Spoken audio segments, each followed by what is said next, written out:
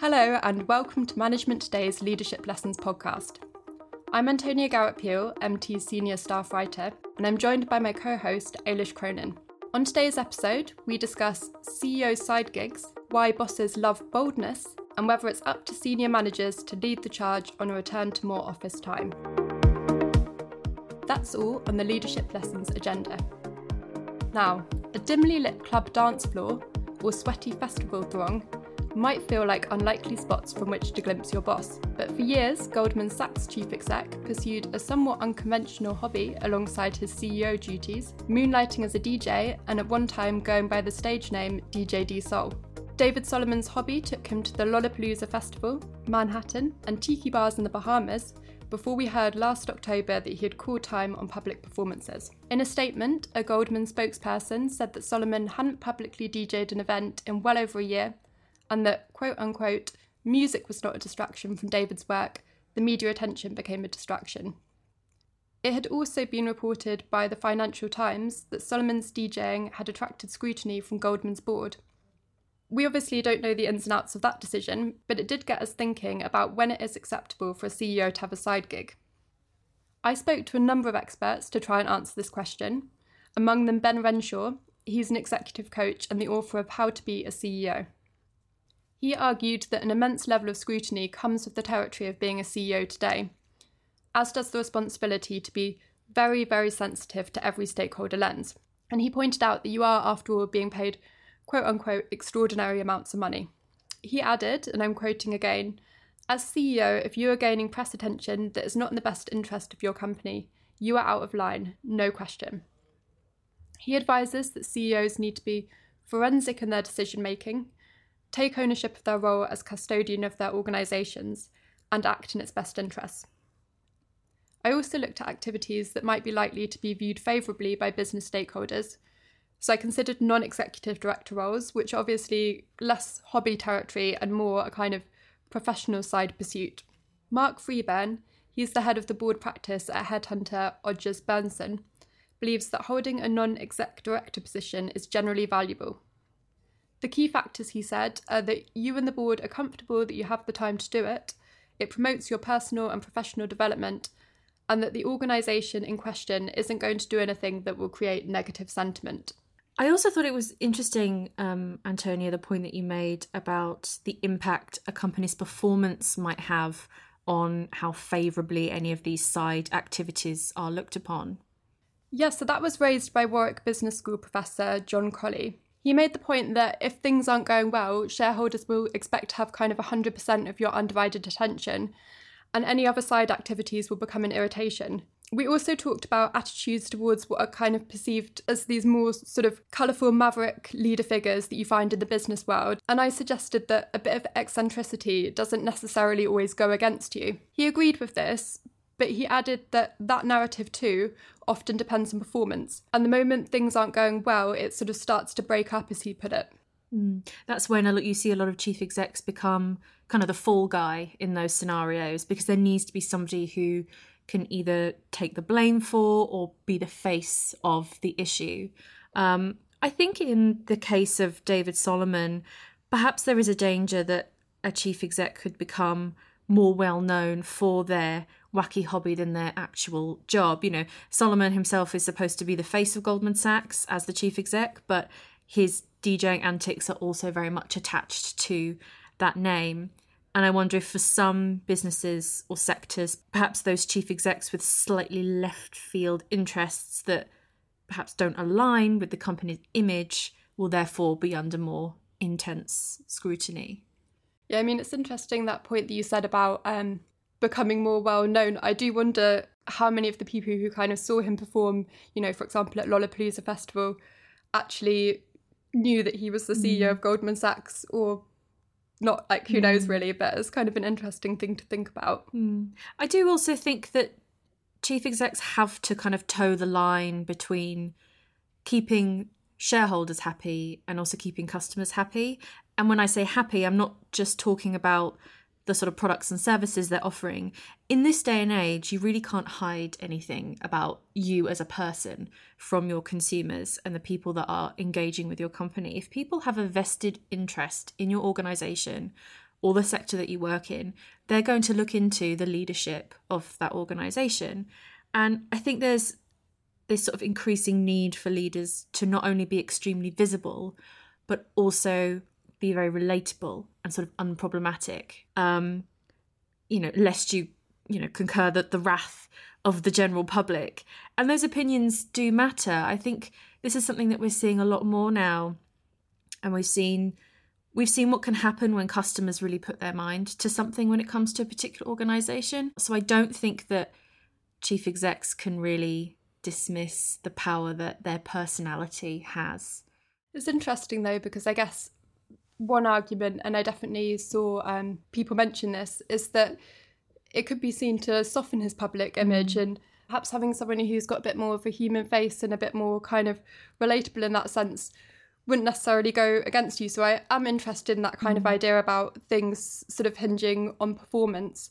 And I mentioned in the piece the idea that perhaps his kind of DJing had sort of become a bit of like a lightning rod for criticism amid kind of wider problems or challenges that Goldman was facing. Freeburn said that kind of the two criteria by which a CEO side gig should be judged as acceptable or not are whether it affects a leader's ability to do their day job and the impact of any negative publicity. And viewed through this prism, he kind of felt that Solomon made the smart move, but he regretted that the world, as he put it, had put him in that position. And he said, genuinely, do I think that what he was doing would have had any impact on the bank or his performance? Absolutely, categorically not. But is being a DJ something that you would associate with the man leading Goldman? And he said no, and that this kind of incongruity makes it an easy joke, and that's, to quote him, too good a gift to give the competition. I think it just goes to show that the world is not ready for a DJing chief exec. I think. Now, for our second piece, we're looking at the benefits of being bold. Ailish, please explain. Yes, so we often hear the phrase, if you don't ask, you don't get.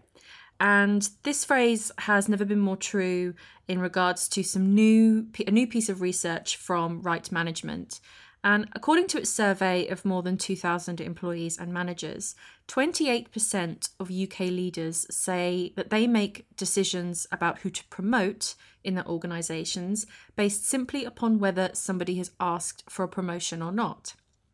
26% say they decide who to promote based on whether they think the person in question will fit in, and a further 16% make those decisions based on their gut instincts. But a larger percentage, 57% of leaders, say that they do rely on data about people's skills and abilities when they are deciding who to promote. But interestingly, they do also point to loyalty to the company and then longevity of service. That also helps people's chances of getting a promotion. 29% of leaders base their decision on the number of years somebody has worked at the company. This is then even higher at 42% for the sole leaders of a business, so chief executives, founders, and business owners. But there is a little bit of a disconnect between leaders and employees on this topic. 18% of employees say that they don't actually know how to go about advancing their careers, while 24% say that they need greater clarity around what they need to do to progress to help them gain a promotion. And 22% of employees also believe that in order to get promotion, it's a case of who you know rather than what you know. So there's a real communication and trust issue at play here. Leaders are not actively advising employees on what they need to be doing to put them in good stead of getting a promotion, whilst employers are distrustful of the methods that leaders used to promote people. And Lorraine Mills, who's a principal consultant at Right Management, says that while asking for a promotion might not guarantee anything, it will increase your chances. She says, leaders need to make sure their methods for deciding who to promote and develop are transparent and evidence-based. It's also important they nip potential issues in the bud by addressing any misperceptions in their workplace about how employees are promoted. She also says that the way leaders promote employees needs to be, quote, grounded in an inclusive and honest culture, unquote. For example, line managers need to make necessary information readily available in order to avoid any doubt about the promotion process. I thought it was interesting, that initial stat about you gave about 28% of leaders making the decision to promote people based on, simply whether they've put themselves forward. And it's interesting because on the one hand, putting yourself forward could be taken as an indication of your drive, and also perhaps just at a more basic level that you actually want to step up and take on more responsibility. I think, though, on the part of managers, they need to temper this kind of line of thinking with an awareness about the impact of sort of imposter syndrome on their staff. So someone who's perfectly capable and possibly even the best choice for a role might not necessarily put themselves forward just because of that sort of self-doubt that we all kind of have to do battle with. And like I said, that's sort of partly an internal thing that we all kind of need to address. But then I think that leaders also need to be kind of cognizant of that. Otherwise, they potentially could lose out on the best candidate. You could almost argue that perhaps leaders don't necessarily always have the bandwidth to be like thinking about these sort of psychological things that might be going on beneath the surface. But I also think that there are people who perhaps have those skills and just simply don't want to. They're quite, they don't want to move up. They're quite happy doing what they do. And they don't really have, perhaps at this particular moment in their career, enough of an interest to climb the ladder. Perhaps they're coming towards the end of their career and they're possibly thinking about retirement. They're not thinking about the next step on the career ladder. They feel like they've probably hit that ceiling for them already. Yeah, I guess there could be so many different factors at play. If someone's kind of feels like they're developing themselves quite well in their role and they're sort of feeling like it's kind of pushing them, but they're like enjoying that challenge. They don't necessarily want to be kind of thrust into another position. But yeah, it's really interesting. And I guess that's kind of the whole dynamic. We often talk about accidental managers. Quite a lot of people who find themselves in a management position who never kind of really aspired to leading people and managing people. Yes, it's all very well and good seeking out people, headhunting people to promote. But once you promote them to that level, what training are you offering them? Are you just, promoting them to that level and then letting them do it, because leaving them to it because you think that they inherently have the skills to do it? But there is, especially if you're promoting somebody to a sort of middle management role, that has a whole separate skill set in and of itself. So it's not just, there's sort of two parts to it. There's two stages. It's the promotion, but then it's the support once they get to that position. Yeah, definitely. Now, if you remember, 2 weeks ago, we talked about the case of Elizabeth Wilson. She was the senior manager who took her employer, the Financial Conduct Authority, to an employment tribunal after it rejected her application to work from home full-time. One of the things that kind of struck me about that case is that we often expect senior staff to lead by example, and I kind of wondered how big a consideration this was for Wilson's employer, if indeed one at all. Last year we saw many companies continue to kind of introduce or increase mandatory office days, and in some cases we did see more stringent requirements placed on senior leaders. So JP Morgan Chase was an example of this. In a memo sent to staff last April, the bank's operating committee said that its leaders, quote unquote, play a critical role in reinforcing our culture and running our businesses. The memo continued. They have to be visible on the floor, they must meet with clients, they need to teach and advise, and they should always be accessible for immediate feedback and impromptu meetings. We need them to lead by example, which is why we're asking all managing directors to be in the office 5 days a week. I wondered how prevalent this attitude is in the context of many businesses returning to more office time. Is it fair to expect senior staff to lead the charge, or are they equally entitled to enjoy the benefits afforded by working from home? Some might argue that years of climbing the greasy pole should entitle you to certain rewards, not least trust, but perhaps also a bit more freedom to make work kind of work for you. So we put the question to CEOs and the answers are in. Ed Johnson, he's the CEO and co-founder of Pushfar, said, "I firmly believe that senior staff must set the example when it comes to spending time in the office. Leadership is about more than just issuing directives. It involves embodying the values and work ethic expected of the entire team. If senior leaders prioritise a healthy work-life balance and demonstrate a commitment to being present in the office, it sends a powerful message to the entire organisation that they should do the same. Expecting employees to adhere to rules and expectations that senior leaders themselves don't follow is not only hypocritical, but undermines the credibility of the entire leadership team." Quite a few CEOs, it has to be said, were firmly of the view that senior staff do have to lead by example.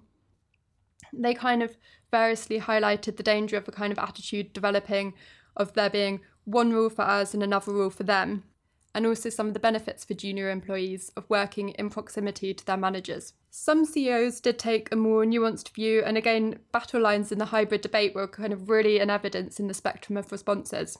So Tom Laranjo, he's the CEO of independent media agency Total Media. He comes into the office every day and come what may.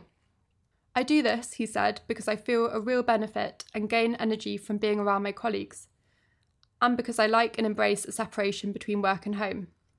The one reason I don't come into work every day is to be an example. He continued, the opportunities that hybrid working offers our business in supporting a diverse, equitable and dynamic workforce are immense. I would never evangelise about return to the inflexibility of everyone having to be in the office full time. In advertising, being together physically is an immense benefit and we provide a creative, fun and valuable experience, but this does not diminish the value of flexibility inherent in a hybrid working model.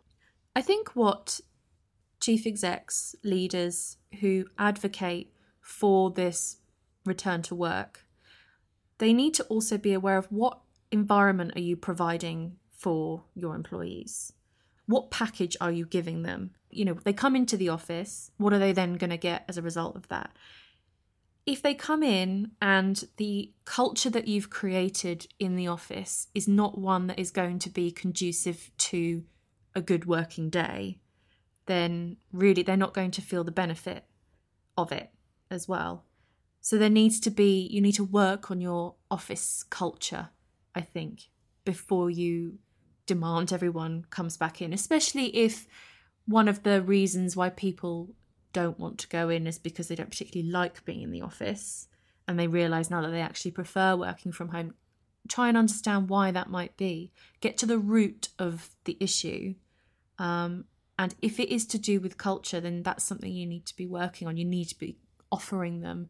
There needs to be a lot of, there needs to be some real tangible benefits other than the usual, it's all about collaboration. We can collaborate with technology. People have been doing it for years. What is it specifically to do with the office environment that is going to entice people back?